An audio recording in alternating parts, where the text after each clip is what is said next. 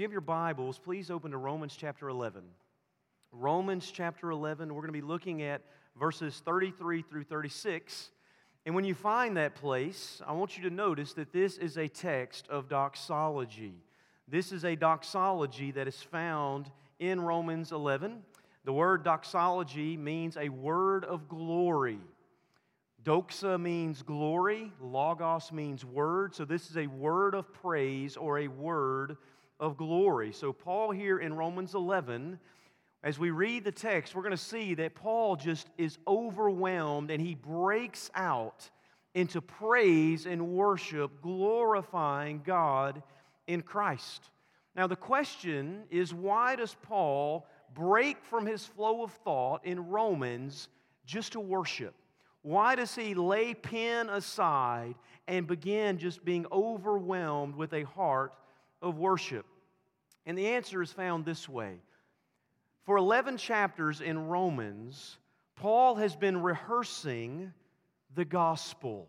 He's been rehearsing what all of life is really about.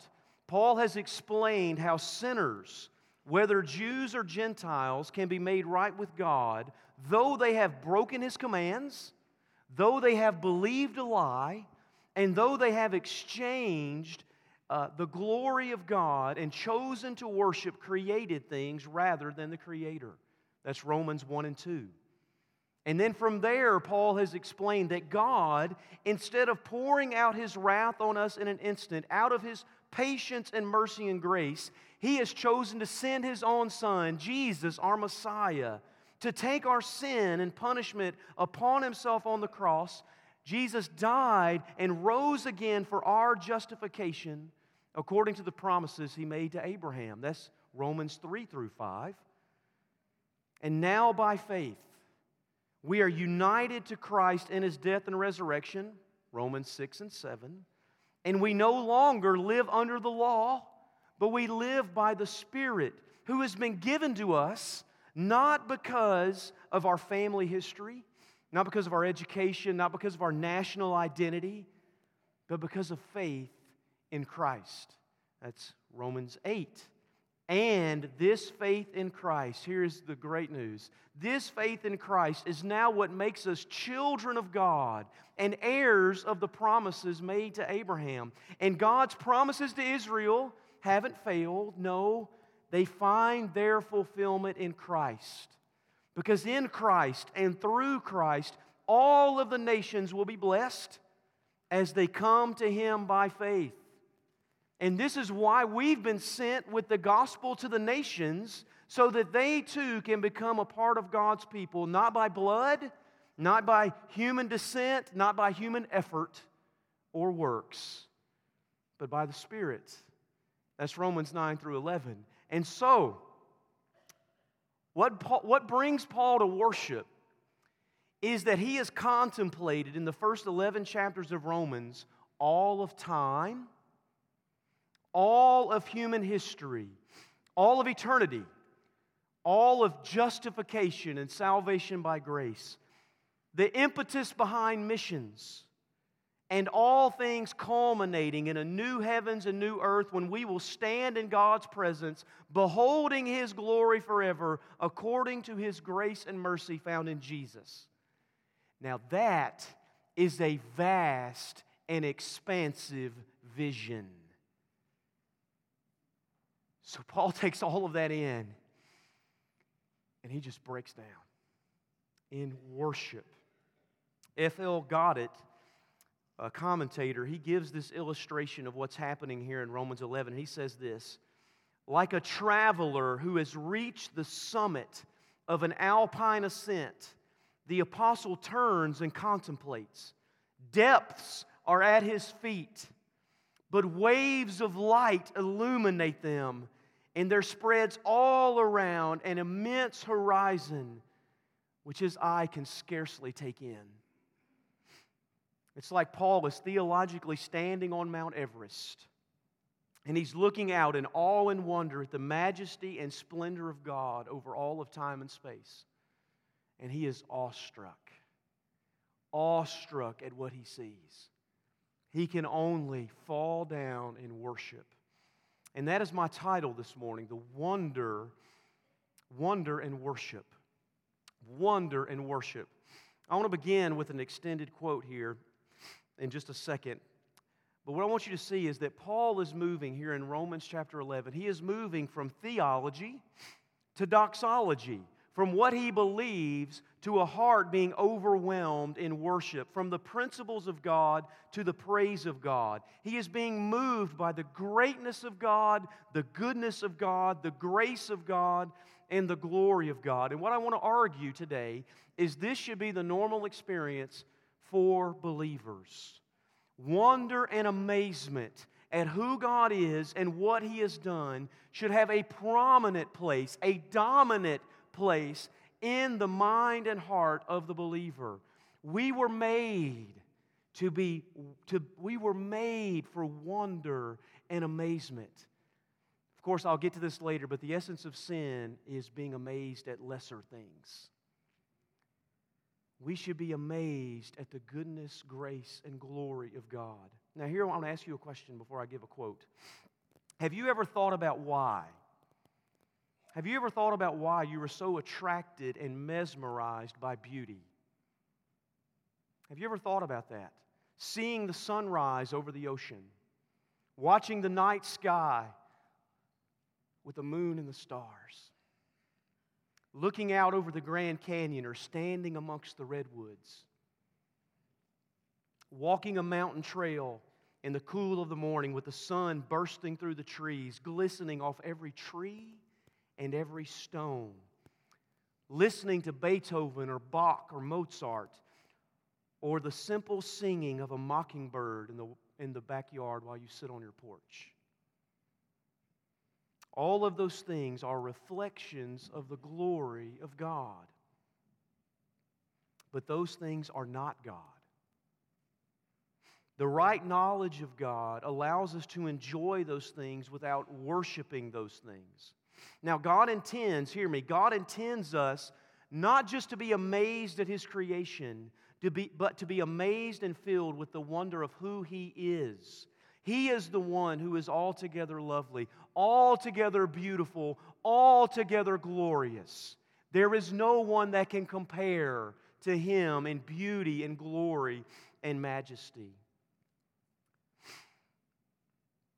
And the reason we are not filled with wonder and awe and delight and worship stems from an insufficient view of God in our hearts and minds. We do not see Him or know Him or think of Him the way that we should. And so here's my quote. This is from The Knowledge of the Holy by A.W. Tozer, one of my favorite authors. So listen carefully. Use your minds and think. He says this. This is the introduction to the book. He says, what comes into our minds when we think about God is the most important thing about us. That is a huge statement. The most important thing, he says, what comes into our minds when we think about God is the most important thing about us.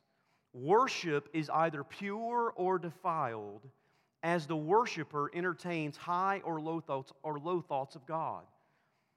For this reason, the gravest question before the church is always God Himself. And the most important fact about any man is not what he at a given moment may say or do, but what he in his deepest heart conceives God to be like. He says we tend by a secret law of the soul to move towards our mental image of God. This is true not only of the individual Christian, but of the company of Christians that composes the church. Always the most revealing thing about the church is her idea of God, just as her most significant message is what she says about Him or leaves unsaid. For her silence is often more eloquent than her speech. I'll skip down. And he says this, all the problems of heaven or earth, though they were to confront us together at once, would be nothing compared with the overwhelming problem of God. That He is, what He is like, and what we as mortal beings must do about Him. The idolatrous heart assumes that God is other than He is, in itself a monstrous sin, and substitutes for the true God one made after its own likeness. Always this God will conform to the image of the one who created it, and it will be base or pure, cruel or kind, according to the moral state of the mind from which it emerges. The most important thing about you is what you think about God. And your worship is either right or wrong, high or low, whether or not you are worshiping the God who is or a God who has been fashioned by your own imagination. And that is what is before us today. So let's read our text and let us ask, do we see the glory of God in the same way that Paul sees it here in Romans 11? Look what he says in verse 33 and following. He says there, "Oh, the depth of the riches and wisdom and knowledge of God. How unsearchable are His judgments and how inscrutable His ways. For who has known the mind of the Lord? Or who has been His counselor? Or who has given Him a gift that He might be repaid? For from Him and through Him and to Him are all things. To Him be glory forever. Amen." So I want to give you 4 points as we walk through this text together. Number one, notice first astonishment and wonder in light of God. Astonishment and wonder in light of God. Paul breaks out here in verse 33, "Oh," he exclaims, "oh, the depth of the riches and wisdom and knowledge of God. How unsearchable are His judgments and how inscrutable His ways." There are 2 exclamations here that move Paul in worship and wonder. Again, I've already given you the summary of Romans 1 through 11, so you should be having in your mind kind of what is moving Paul here. But first, Paul is astonished by the depth of God's riches. He is astonished at the riches of God. Now, earlier in Romans 2, Paul spoke of the riches of God's kindness, tolerance, and patience. That God was rich in kindness, tolerance, and patience, though we did not deserve it. And then over in Romans 9, verse 23, he wrote of the riches of God's glory. And in chapter 10, of the riches which the Lord Jesus gives to any who call on Him. That God richly blesses any who call on Him. In Ephesians, Paul says that God is rich in mercy, and that in the coming ages He will show us the immeasurable riches of His grace in kindness towards us in Christ. Now the point is plain. God's riches are inexhaustible. And the gift of salvation by grace greatly enriches those who receive it. This morning, I don't care how poor you may think you are. In our congregation, we have many affluent people and we have others who are poor. But if you know Christ Jesus, you are rich for eternity. You are rich for eternity. That God's riches are inexhaustible, and the gift of salvation by grace greatly enriches those who received it. It is a gift beyond measure that will be enjoyed and cherished for eternity. And Paul says, "Oh, the depth of the riches of God." And we will never plumb the bottom of them. And then secondly, Paul is astonished by the depth of God's knowledge and wisdom that have been displayed in the gospel. Think about the gospel, that in Christ, through His rejection, through His abandonment, and through His death, what looked like folly to the world, what looked like foolishness and weakness and shame, was ultimately the wisdom of God at work, shaming the wise, shutting the mouth of the prideful and arrogant, and is what ultimately brought salvation to all people. That magnifies the wealth of God's grace and the magnitude of God's wisdom. Listen, God's wealth provided for us in Christ what God's wisdom had planned for all eternity. No human would have concocted this plan, because by human reasoning, the gospel is folly and weakness for God to bring salvation through the very judgment and abandonment of His own Son. And Paul summarizes that by saying that God's judgments are unsearchable or unfathomable, as some translations say, meaning that you cannot even measure them. There is no measuring tape in existence that can measure God's judgments. They cannot be found out. It's like a boat seeking to fathom the bottom of the ocean, but they don't have enough rope. It doesn't matter how much rope is on the boat, they will never find the bottom of this wisdom and knowledge. And Paul says here that God's ways are inscrutable. Some translations say His paths cannot be traced. Again, it's kind of like tracing footprints in the sand on the bottom of the sea floor. You just can't do it. It cannot be done. And Paul's point then is that God's wisdom, God's riches, God's knowledge, God's judgments, God's ways are incomprehensible to us. God is not like us. I read one analogy from C.S. Lewis that I thought was clever. It was about shellfish. Shellfish trying to tell other shellfish what man is like a clam or an oyster. They're getting together and they're going to talk about what man is like. One of them saw a man swim by and they were confused, and so they had to speak only in terms of their common experience. So he tells them that, well, a man has no shell.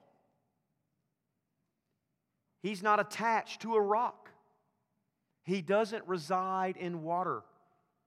To help the first shellfish get the idea across, other more learned shellfish expand on those statements, and they finally conclude this way, quote, "Man is sort of an amorphous jelly who has no shell, existing nowhere in particular because he is not attached to a rock, and he never eats or takes nourishment because there's no water to drift it towards him." What's the conclusion? Well, the conclusion then is that man is a famished jelly existing in a dimensionless void. The problem is there are limitations of understanding. And for us, in the same way, our human limitations keep us from rightly thinking about our infinite God. Now hear me. Our minds and our language fail us when we come to this place like Paul where we ponder the greatness of God. This doesn't mean, however, that we don't know anything about God, but it does mean that we don't know anything about Him that He has not chosen to reveal to us. So there has to be an air of humility about this. The story of the Bible and the story of the gospel is that God has chosen to condescend to us and accommodate our weakness and inabilities. He has chosen to graciously reveal Himself in His Word and has shown us exactly what He is like in the person of Christ Jesus. So what Paul means is that though we can and do know God as He's made Himself known, we cannot fully nor ever fully exhaust the knowledge or wisdom of God. And what that should do is it should cause us before God to fall down in wonder and astonishment, because that's all that's left. That's all that's left. Wonder and astonishment at who God is. Secondly, and after Paul makes those two exclamations, notice that he gives a humbling inquiry. He asks questions. He makes two exclamations and then he asks two questions. And here they are. In verses 34 and 35, he says, "Who has known the mind of the Lord? Or who has been His counselor? Or who has given a gift to Him that He might be repaid?" So Paul follows two exclamations with two questions. Now, Paul is drawing here on several Old Testament texts that should be familiar to us, like Isaiah 40, where God says this, "Who has measured the Spirit of the Lord? Or what man shows Him His counsel? Whom did He consult, and who made Him understand? Who taught Him the path of justice and taught Him knowledge and showed Him the way of understanding?"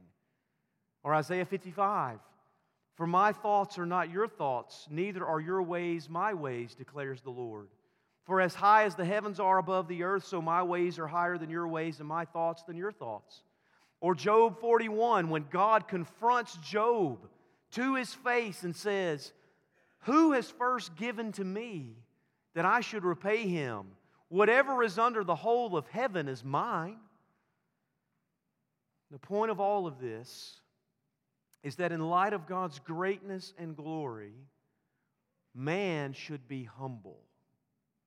we should be humble when we approach this glorious and great God, because there can be no joy or worship or delight in God until God takes His rightful place as God with no rival or comparison. So what's the answer to these rhetorical questions? It's a resounding no. No! God has no need of anything a human being can supply. God has no need. We are not here today because God needs something from us. He needs nothing. No human, no man has known the mind of God. No man has been His counselor. No man has given Him advice. No man has given to God that He should be repaid. So, the point in this is that we cannot allow these kinds of ideas, the wrong kinds of ideas about a needy God or a God who is begging for us to come and worship Him or is dying on the vine because He is poor and weak and needy. We can't allow those kinds of thoughts to enter our minds, to grow or to bloom, because the fruit of that kind of thinking will lead to your spiritual ruin. I mean, why worship a God that's needy? I don't need Him, He needs me. And that's a humbling place to be. And then third, Paul moves from not only this wonder and astonishment to this humbling question, and then Paul gives the theological basis or foundation of worship. Look at what he says there in verse 36. Paul concludes these two statements and these two questions with this one all-encompassing statement. He says, "For from Him and through Him and to Him are all things." Pay attention to every preposition there. They form the foundation of Paul's reasoning for worship. Look at them. First, from Him.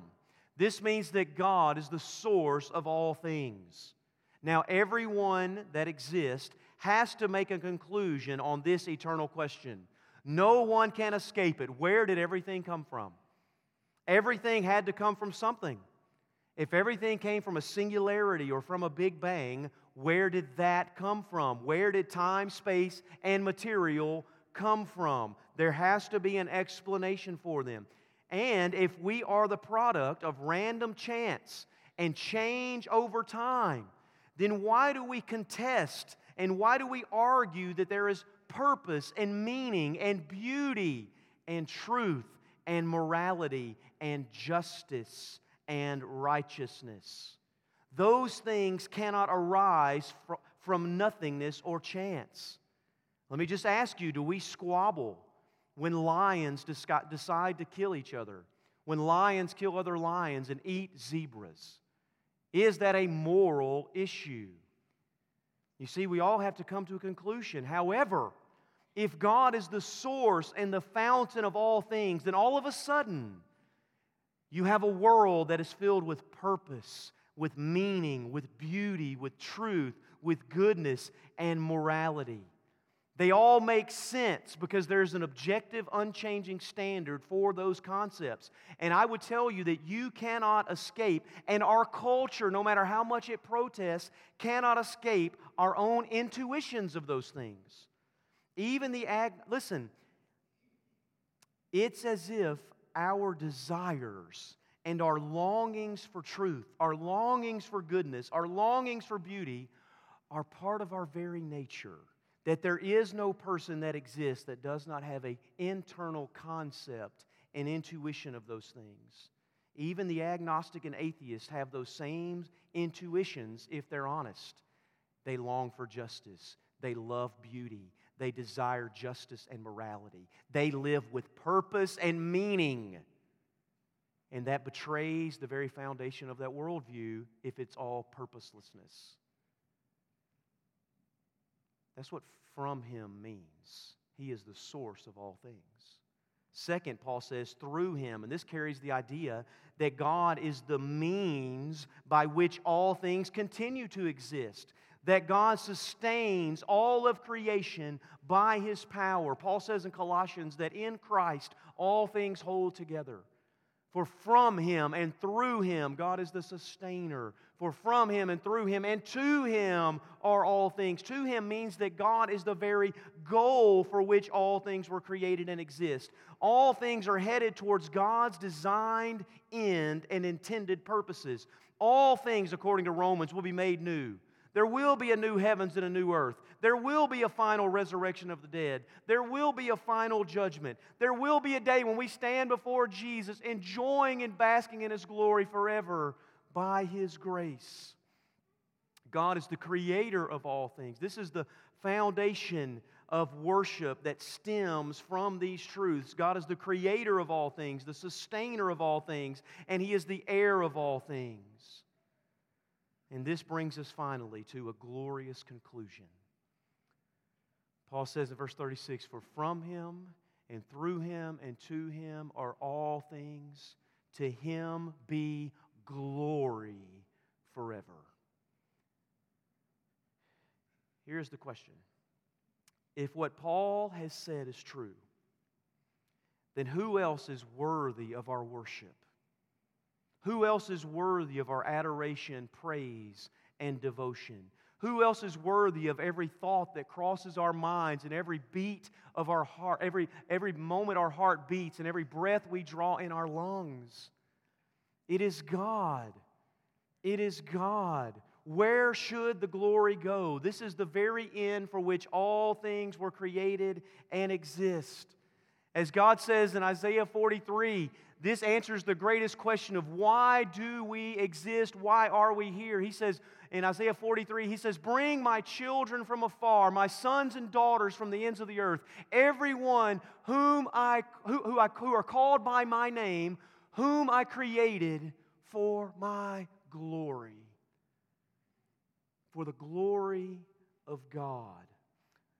As the Westminster Confession said, the chief end of man is to glorify God and enjoy Him forever. That is the purpose of all of life. We eat. Hear me.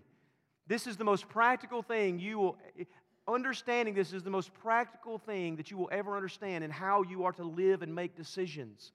We eat and breathe and move and act and do and love and serve and work and play and marry and parent and live and die for the glory of God. There is no other reason or purpose or meaning, which is why Paul says in Colossians, whether you eat or you drink or whatever you do it all for the glory of God. Now let me tell you why this matters in the gospel as I wrap this up. This is the ultimate issue in our sinfulness. The ultimate issue in our sinfulness is that sin is directly against the glory of God. It is not a matter of God flipping a coin when He gave us His word, where He said, you know what, should I allow those created in my image to steal? Flip a coin. Oh, stealing is right out. No, stealing is wrong because God in His glory is provider. God is the one who provides for His people. Or should my people lie? Flip a coin. No. No, lying is wrong because God in His very nature and in His glory is truth. Should they be able to murder? No. Murder is wrong, not because God just said it was wrong one day, but because God in His nature and glory is life. He alone is the giver of life. And so, this is the ultimate issue in our sinfulness, that we have exchanged the glory of God and believed a lie that would not satisfy, which is why, by the way, Paul says in Romans 3, "For all have sinned and fallen" what? Short of the glory of God, His holy standard.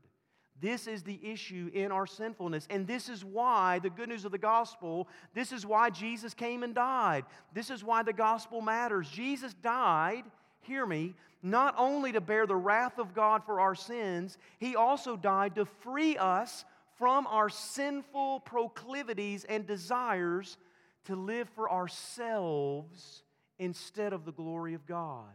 And so when you come to the cross, When you repent of your sins, that means turn from those things that you wanted for yourself, in yourself, to please yourself, to be God to yourself. When you come to the cross of Christ, pride must die in you, and Christ must take the throne as Lord and King. And so when Paul contemplated that truth, that though we are rebel sinners against the very glory of God, and God mercifully chose to offer us salvation in Christ Jesus by grace through faith, when Paul contemplated that for 11 chapters, his own need of Christ and the grace of mercy that came not just to Christ and not just to the Jews, but to all of the Gentiles who have faith in Christ's name, he broke down and worshiped in wonder and awe. And let me just tell you that if that doesn't move you to worship, then there is a fundamental problem in your mind and in your heart in regards to God and in regards to the gospel, and is particularly in regards to your need of Jesus. It could be that your view of God is much too small. Why worship a small God who isn't altogether lovely, altogether holy, altogether righteous, altogether glorious, and altogether worthy of worship? I'm going to pray for us here in just a second. We're going to have a time of invitation, and the first part of this is if you do not know Jesus, you are separated from God by your sin. And the command of the gospel is to repent and believe, to take up your cross and follow Jesus by faith. And that comes as a moment in time for all of us where we choose to repent of our sins and put our trust in Jesus. I invite you to do that today, to lay aside everything that you've lived for, your own glory and your own praise and your own purposes, and come to Christ, acknowledging Him as Lord. As the publican prayed in the temple, "Be merciful to me, a sinner." If you're a believer and you've been living for lesser things, then we offer you repentance. Jesus says, "Come and follow me. Take up your cross and follow Him." Maybe you need to repent. If you're looking for a church home, we invite you to be a part of ours. We're not perfect. We are so far from that, it's not even funny. But we're a church that seeks to live for Jesus. We're here to love God, love people, and make disciples who walk after Christ and live for His glory. Would you pray with me? Father, it is our desire to have our hearts radically transformed and awakened to wonder and awe in the worship of Christ. Father, may all of our hearts exclaim with Paul today, "Oh, the depth of the riches of the wisdom and knowledge of God." Father, how unsearchable are His judgments, how inscrutable are His ways. For from Him and through Him and to Him are all things. To Him be the glory forever. Father, may that be the cry of our hearts this morning. We pray this in His name alone. Amen.